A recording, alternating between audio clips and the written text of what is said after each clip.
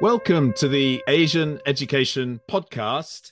This is a forum for discussing research on education and related social issues in Asian contexts. And it also seeks to provide Asian perspectives on global debates over educational policy and practice. And this podcast is produced by the UNESCO Chair on Education for Peace, Social Justice and Global Citizenship at Kyushu University in Japan, in association with the Comparative Education Society of Asia.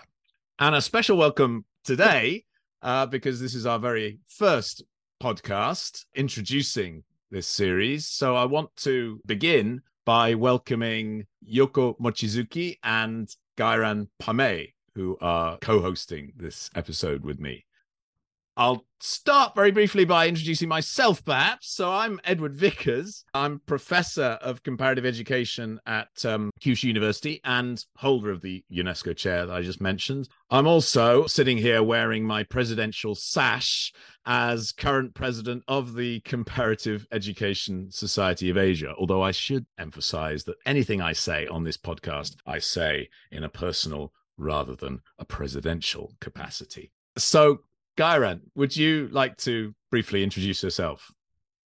Yeah, thank you, Professor Vickers, for having Ed, me. please. Okay, good evening. So I'm Gairan. I am currently a PhD candidate in the Department of Psychology in Chinese University of Hong Kong. And before that, I was in New Delhi, and my professional background is in psychology and education. So as the youngest co-host, professionally and chronologically, I am very excited and happy to be here.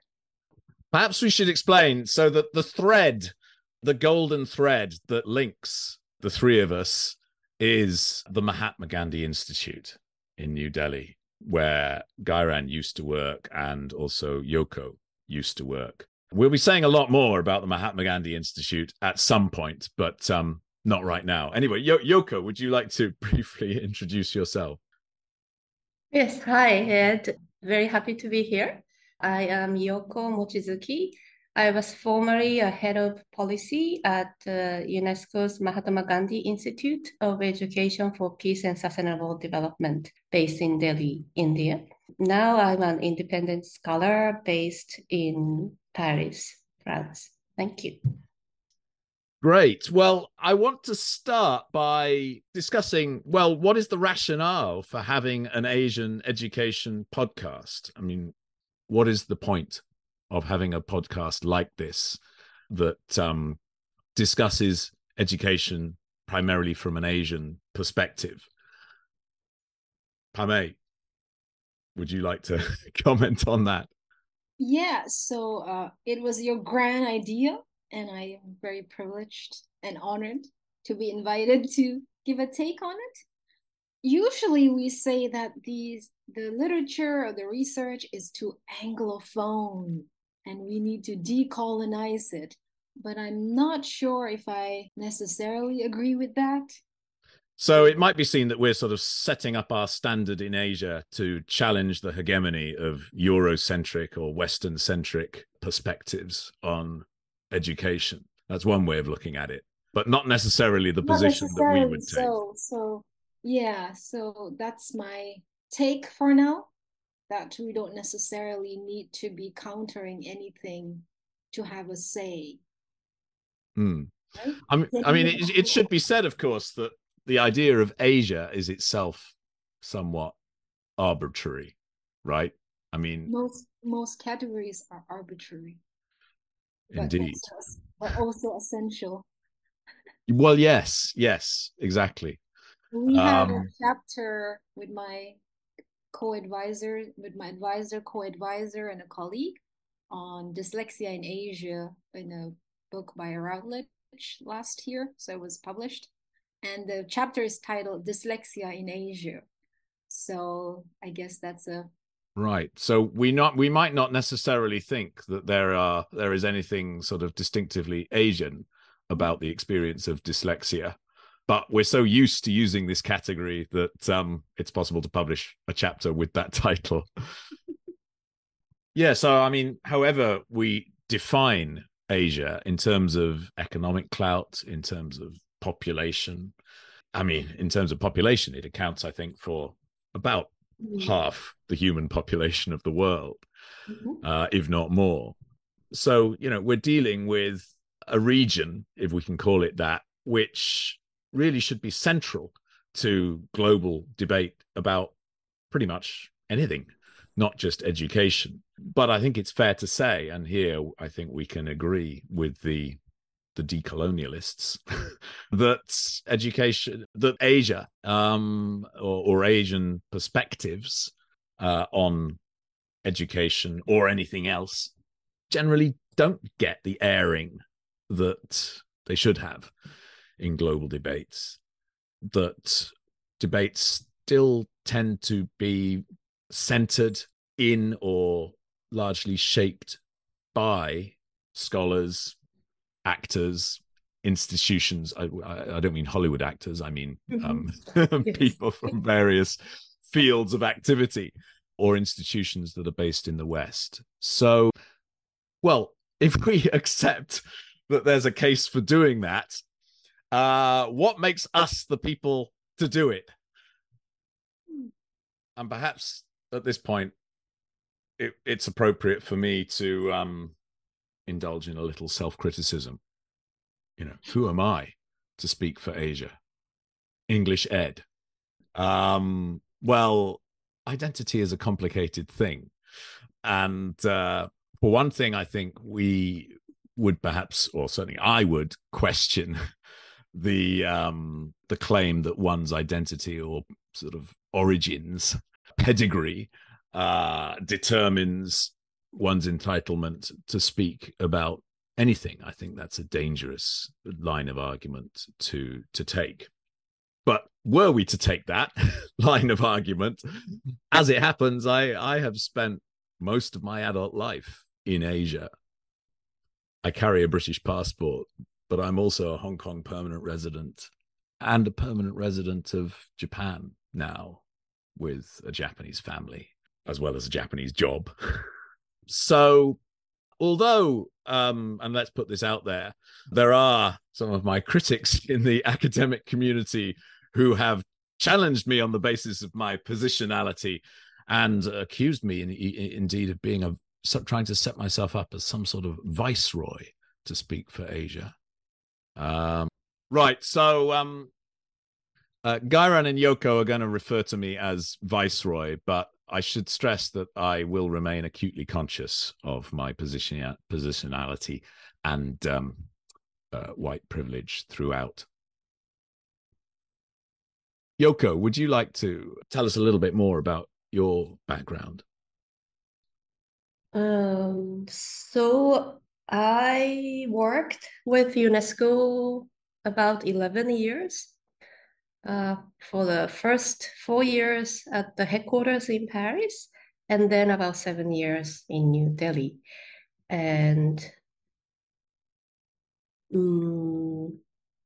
I think it was very interesting, both in Paris and in New Delhi. The fact that I'm Japanese was quite important in terms of people's perceptions of me. So, especially in the international organizations, people have certain ideas about different nationalities. And precisely because I'm Japanese, people just assume that I am very organized, or I'm very quiet, or I'm very precise, or, I'm always... Well, I'm looking at your flat behind you on the screen now, and it does look very tidy from where I'm sitting. I'm sure Marie Kondo would approve. Yeah, but that's the, sort of... That's the stereotype, though. That's yeah, of course. And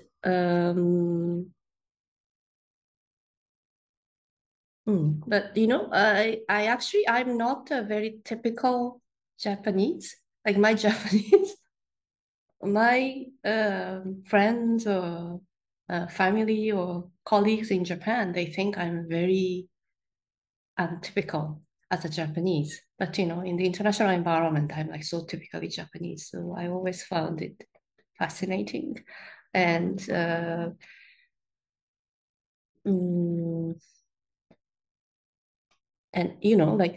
think here's a gender dimension, but East Asian women look deceptively young. So, people have no idea how old I am. And, so they treat me in a certain way in certain contexts because they assume that I'm a certain age. Like, for example, in India, I was often treated like an intern when I went to the government events because they just assume that, I'm not wearing a sari and, I don't look like a program head. So, and then, the people's perceptions give way to what you say. And, also I don't have like very authoritative voice or look or attitude. So that allows people to take me very lightly in many settings. And I'm, used to it. So I'm like completely fine with it. But it's a very good way for me to understand and observe and evaluate people, because I'm like a living stereotype. And and then, but what's going on in my mind, or what I'm thinking, they don't really conform to what people expect me to think or behave. So, and it's always I think it's things are very different. If I'm like Viceroy, I'm a Caucasian guy with like a very fantastic voice, authentic, authoritative voice. I mean, I'm talking about like literally your voice. This is getting a bit personal, but yeah. Yeah, but yeah, I'm sorry, I kind of deviated. No, but I mean, I think this is very important, and what you're saying does reflect, issues that Asian women face. Yes, often. Exactly. Yes. Both within Asia in what are very male-dominated societies by and large, but also internationally in organizations which are by and large male-dominated. And what you're saying about my voice, I mean, yes, I mean, having a voice like mine is perhaps part of my, white male privilege, because I'm able to sort of, or I've experienced this, being able to sort of command attention. I mean, it's partly an issue of volume, I suppose. But it is also an issue of how you are perceived, not least in Asia, as a white man. It's often something that is quite uncomfortable. I mean, there are ways in which Europeans like myself, and especially men, do command a lot of attention and a lot of privilege as we sort of swan around Asia. While at the same time also being sort of othered or in some ways discriminated against, although by comparison with the discrimination that many people face, it's a very gentle form of discrimination that we experience. That basically involves sort of putting us in a box. You're talking about being stereotyped as an Asian woman. You get stereotyped as a European or Western man, and that often diminishes the attention or the seriousness with which many in Asia will sort of regard what I have to say as well. But it's enormous privilege. Yeah, so I think the important thing is to acknowledge that we are highly aware of our own positionalities in doing this podcast. Absolutely. Absolutely. So yes, you know, there's more to say, and we will be saying more about Yes, the yeah. position of Japan One more in relation thing. to Asia. Yeah, Yeah. yes. I also wanted to say one more thing because, yeah, I can do this kind of work, and I have worked in the international organization precisely because I speak English, and that's a huge privilege to have. And I think it's changing now, but in my time, not many people could work in English. So that, and then it allows me to speak to a wider audience about Japan or about Asia. And a lot of international forums, all the experts, they speak English. And one of the problem is that like a Japanese experts to attend international meetings, they are selected based on their English competencies. So, they are not like very often, they are not necessarily the experts on the substance that is being discussed. So, we can come back to that Or later. necessarily the most authentically Japanese voices. Exactly, Yeah. Mm-hmm. Yeah, that's a very important point. Yeah, and the whole issue of English as the sort of, currency of academic exchange in Asia and beyond is also something that I think, we'll need to pay serious attention to and perhaps devote an episode to at some point. Because it's inescapable, but as with our positionality, it's something that we need to be sort of conscious of. Sorry, Gairan. Yeah, I think that's a perfect segue for what I want to add on to that point, because India is an entirely different, at least the higher education in big Indian cities is very different from the rest of Asia, at least in terms of the big city social science and humanities education, because it's all in English. And for sure, you will have certain privileges and mileage if you speak better English than the rest, but it's more common than elsewhere, for example, to Japan or China, maybe, where you don't necessarily need to be educated in English to access higher education.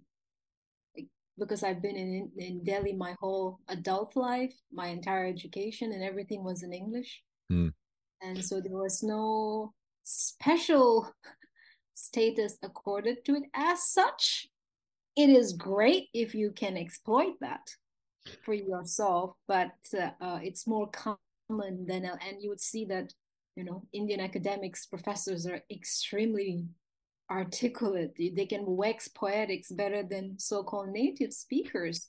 Well, precisely. I mean, the politics of English in South Asia is very different from the politics of English here in East Asia, in a society like Japan.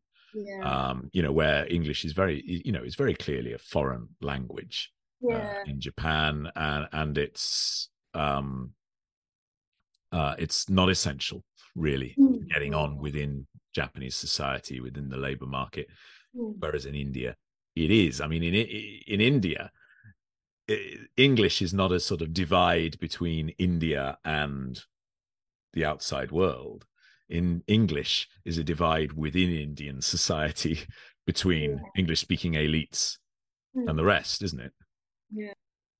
I want to sort of move on to the question of what we feel some of the difficulties are in having a critical debate about education in Asia.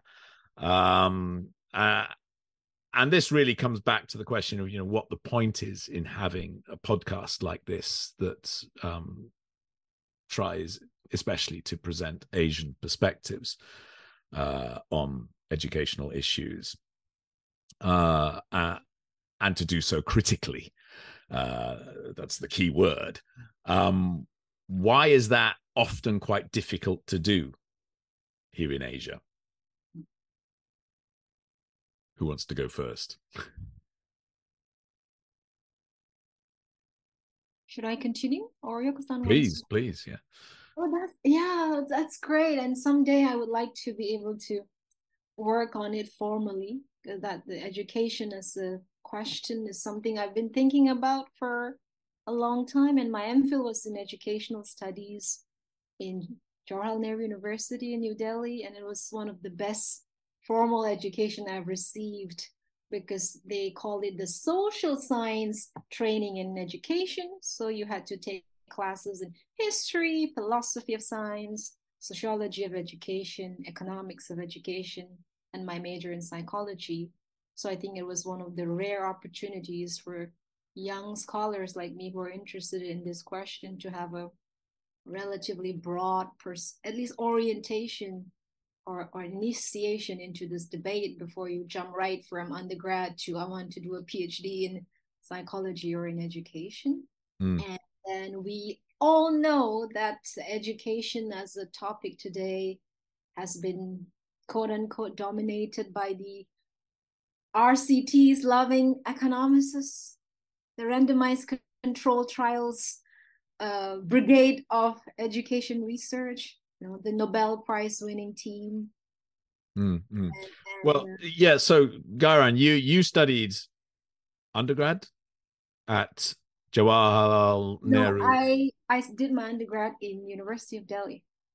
Right, and then you did a master's in Jawaharlal Nehru University. I got my MPhil. Which is well known in India for being quite a sort of politically radical place, or used to be. I would think so. It was a great, at least for me, the classes I took, they really shaped my thinking, or at least in terms of what I don't want to do. So to study education or to study educational issues in a place like Jawaharlal Nehru University, I imagine involved some quite critical and perhaps some quite politically charged discussions. Yeah, that was. But do you think that's typical of the way that education is discussed in India? Not at all, or probably not in most places in the world, if I may say so. So it was more of an outlier education or training than is the norm. So I mean, if you talk to people in educational studies in many Asian universities, or if you attend conferences on education around Asia, you will find, I think, an overwhelming focus on quite narrowly technical issues. So perhaps we should say that if anyone's listening to this podcast expecting a sort of how-to guide to school improvement, then you're listening to the wrong podcast, because we're looking to focus far more on the political, social, and cultural context in which education operates, and how that context shapes and is shaped by education systems. But those sorts of issues are the sorts of issues that generally do not get much discussed or researched or talked about in faculties of education across Asia, in Asian universities, in the media discussion of education, or in the political discussion of education. Do they? How about Japan? Yeah, so I did my PhD in New York at Columbia University. And those who are in comparative and international education would know who Geeta Steiner-Kamsi is. So Geeta was my advisor. So, in comparative education, there's a very strong tradition of looking at the context within which education is embedded. So, and also there's a strong tradition of looking at the global governance of education. So I was interested in these questions. And I was not at all interested in education interventions, effectiveness of certain educational interventions, and we really problematized, like in my studies in the graduate school, how these like best practices are constructed, and how they travel around the world, even those interventions that do not work, how do they travel, and so on and so forth. So till I joined the United Nations, I really weren't looking at that type of question, what kind of interventions do we need? Do we need to implement? What's the What evidence base? works? What works? Yeah, so implementing what works, that was like the question I wasn't very interested in. And initially, because I was always working on education for sustainable development, which is global movement to reorient the purpose of education towards peace, sustainability, and like global justice. That's it was a big movement to rethink the purpose of education. So initially, it was very very relevant to what I studied, and very close to my passion. But this movement, ESD, has increasingly become more technical and instrumentalized as well, because people started talking about it's we have to move from words to action. We don't have to talk about what ESD is, because we spend a lot of time trying to define what it entails, especially during the United Nations Decade of Education for Sustainable Development between 2005 and 2014. And then, of course, in 2015, the Sustainable Development Goals were formulated. And then ESD was mentioned in the so-called SDG Target 4.7. So, people in the community, in the ESD community, were very excited that, oh, no, it's in the global agenda, so we can promote it. But I think this really shifted the focus of ESD from looking at the purpose of education to, like what works. Well, and also there was a process by which, and this happened with Education for Sustainable Development, ESD. It's happened with many aspects of the educational agenda, whereby the agenda gets sort of captured by quantitatively trained economists, and by institutions such as the OECD, or indeed the OECD in particular, which has made it its business to sort of develop metrics for any and all aspects of education. And what this often leads to, and this is something again that we'll have to come back to in future episodes, this fuels is a sort of narrowing of educational debate, a reduction of educational debate to a sort of very technocratic level that doesn't take proper account of context or politics, ethics, the complexities of the way in which various social factors influence education systems. One of our episodes will be titled "What Works." Yeah, we should do. Well, what works? The what works discourse. Yeah. What's wrong with what works? That's just taken as a norm now. So every other week, whenever we have seminars here, I'm always saying I'm not interested in interventions, and that almost sounds like blasphemy if you say that.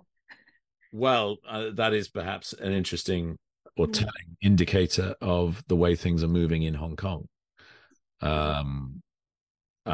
And but this relates to one of the difficulties of having the kind of critical discussion that we want to have on this podcast, is that just by saying that, I'm putting Gairan in a difficult position. Yeah. And also because, I'm still a junior scholar, and I want to claim that I'm keeping an open mind and continually revisiting and reevaluating my own stances. Yeah, but you're doing your PhD in Hong Kong in 2023. Yes. I did my PhD in Hong Kong in 1997 or 1997 to 2000. Where I was researching, a highly politically sensitive topic, the politics of history education in colonial and post-colonial Hong Kong. And even who was your advisor? My advisor was Paul Morris, who we'll be hearing from very soon in a subsequent episode. But even then, even in 2000, Paul Morris actually left the University of Hong Kong just as I was about to complete my doctoral dissertation. And he took me aside several months beforehand and said, you'd better hurry up and complete your thesis, because if you submit it after I'm gone, there are people in the faculty who could basically try to make your life very, very difficult. And that there are various reasons for him saying that, but certainly one of them related to the sensitivity of my topic, and that was 23 years ago. At a time that's now regarded as a sort of golden age of academic freedom for Hong Kong. That golden age of academic freedom is very much now over for Hong Kong. And academic freedom, I was going to say pretty much wherever we look around Asia is under threat to varying degrees. And that applies to Japan as well, I should say. So that is one, I think, very important reason for having a podcast that offers a critical perspective on Asian education, but it also presents us with difficulties in conducting that critical discussion, actually, with colleagues around Asia. So, that's another issue we'll come back to. Somehow we will try to make explicit the difficulties that we face in conducting a critical discussion, as we encounter them. So what are some of the other topics that we think we should discuss in this podcast? I mean, what are your top three, Yoko? If you had to name your top three, what topics would you like to see discussed on this podcast? One of the things is social emotional learning in Asia. Right. Would you like to say very briefly why you think we should discuss the trend for social and emotional learning? Mm-hmm. Yes, so social emotional learning, or SEL, is an emerging trend globally. Of course, one of the major forces is that like OECD they start measuring social emotional skills, and UNESCO's Mahatma Gandhi Institute is one of the major priorities for that institute is to promote integrate SEL in all education systems.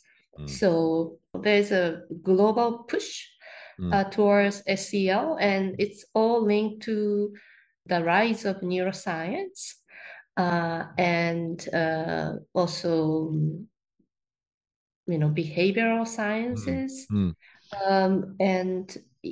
So I just want us to look at who's critically looking at this trend in this region.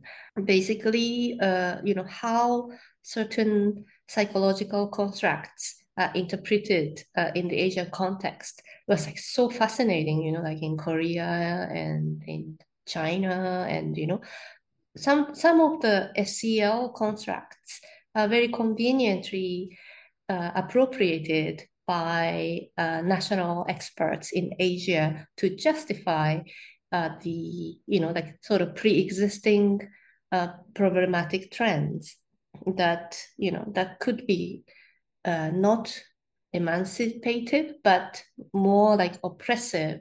Absolutely. Yeah. I mean, I think that's an excellent example of something which we must discuss. And actually, it comprises a number of issues. I mean, you mentioned neuroscience, you mentioned psychology. I mean, social and emotional learning, I think, has often become a cover for what we might call the psychologization of education. And the psychologization of particular areas of education, such as sort of civics. So we see this, in fact, quite dramatically in the case of Hong Kong, where Gairan is, where the subject that used to be the carrier in the school curriculum for actually quite a critical approach to citizenship and political issues has been basically gutted of its critical elements, while the government is launching a sort of new blueprint for youth, which focuses on emotions that need to be cultivated amongst young people in Hong Kong. So hope, aspiration, and so forth. And of course, these are sentiments, you know, we can all get on board with hope and aspiration. They're wonderful things. Yes, we all need more of that. But focusing on, you know, the need for young people to cultivate sentiments like that, of course, places the onus or the responsibility for social change on young people themselves. The message it's sending them is that, hey, these problems we face in our society, it's not about us, the government. It's about you, the learners. Yeah. You've got to sort out, you know, what's in there inside your heads. And then we'll all be okay. How about you, Gairan? Yeah, that's a very insightful and incisive observation. And there seems to be a lot of interest in that kind of research. We had a seminar last week on one of the most popular research in that area. And There in the Education University of Hong Kong. I'm in Chinese University of Hong Kong. Oh, sorry, Chinese University of Hong Kong. And there was a guest speaker from another school. And I vividly remember this because his last slide was on why this is so important, because OECD is now measuring SEL. That was his last slide. I wanted to laugh so loudly, but I didn't. He was talking about another area of research which is tightly married into SEL, and we just had a seminar related to that a week before, so I was fresh on that topic, and it's one of the most flawed areas. And as one of my friends says, you can always hack interventions to make it work, you know. So it's one of the very, very popular area, the grit research, and a lot of people here seem to be interested in it because, you know, we are a very poor and young discipline. So our claim to fame is to say that we have something practical to contribute. And that's very interesting. I mean, what you say about the way that the OECD is invoked to sort of legitimate a particular way of looking at or talking about education. But of course, the OECD's agenda is not the same as the agenda of the Hong Kong government or the agenda of the Chinese Communist Party. The OECD may care very little about issues such as national education or national security education, which is, of course, a big thing right now in Hong Kong and more broadly in China. But these discourses of social and emotional learning can be reinterpreted or deployed by regimes such as that in China to lend more justification to programs of patriotic education, for example. I mean, after all, patriotism is an emotion, isn't it? Yeah, there's a general interest in these kind of topics as a whole. And also, I think it makes people feel good about themselves too, you know. So, but what makes you feel good isn't necessarily true or good for society. So, and it's also interesting, even amongst younger, early career researchers, as we call ourselves, that there's so much interest in this kind of things. And it's okay for people to be interested in different things, but as an outsider, it's amazing to just listen to their conversations about these things, and just get a general sense of what is the idea of education, what is education for. So yeah, and coming back to our top 3 topics, one of which for me would be the fascination with metrics, quantitative metrics, rankings, impact factors. Where does that come from, and what does it do to educational debate? Yeah, so I think does a 20-year-old college student get this idea that that's the only parameter he or she needs to be looking into? So much so that it's a part of their everyday conversations.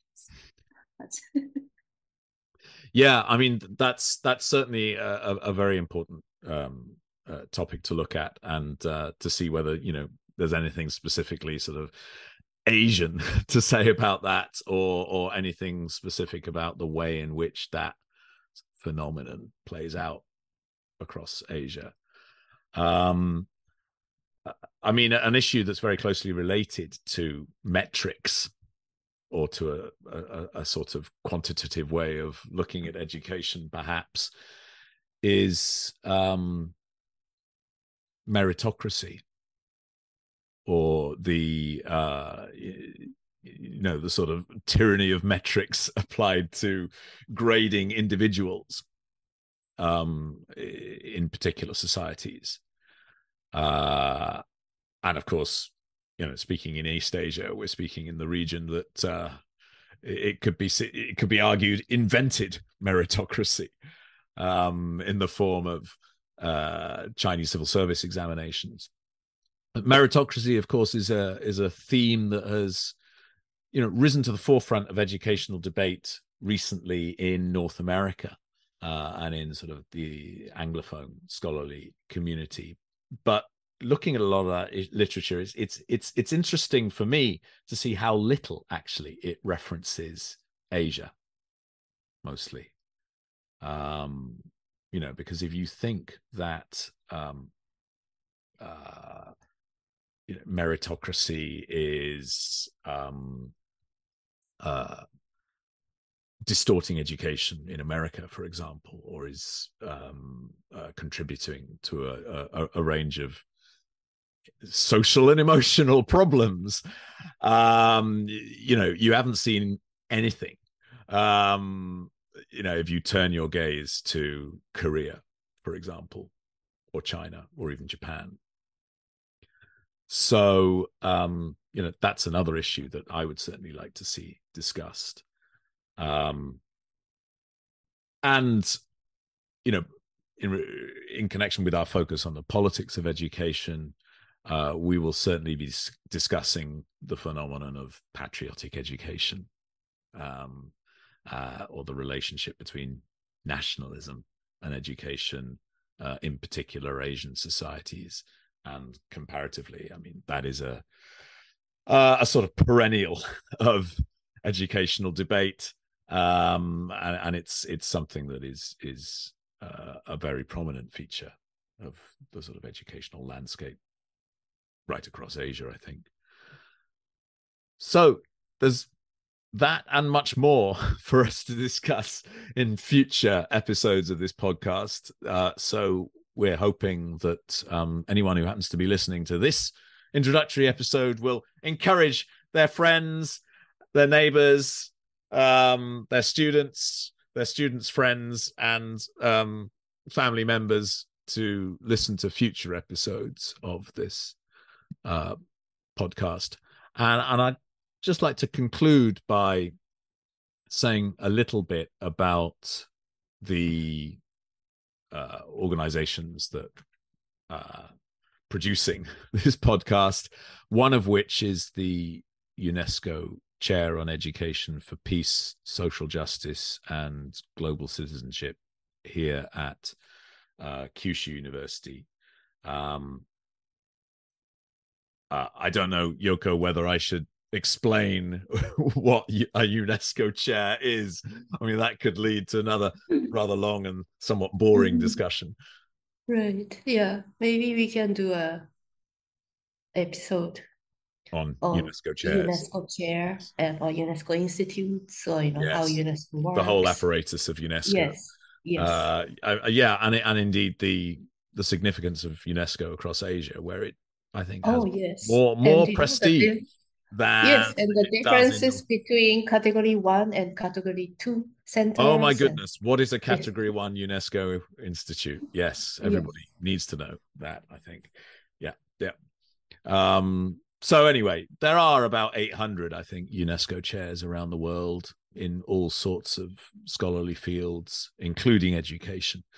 So we have one of them here at Kyushu University, and this podcast is one of the things that we've decided to do under the auspices of the UNESCO chair. The Comparative Education Society of Asia is a society that brings together researchers on education across Asia, and it's existed now for almost 30 years. The secretariat for it is based also here at Kyushu University in Japan. And we hold conferences every 2 years. And our next conference is coming up this November, November the 24th to 25th, I think, in Hiroshima in Japan. So I'd like to encourage everybody to book their place, to register. Don't hesitate. And we look forward to seeing you there. So, well, thanks very much, Gairan and Yoko.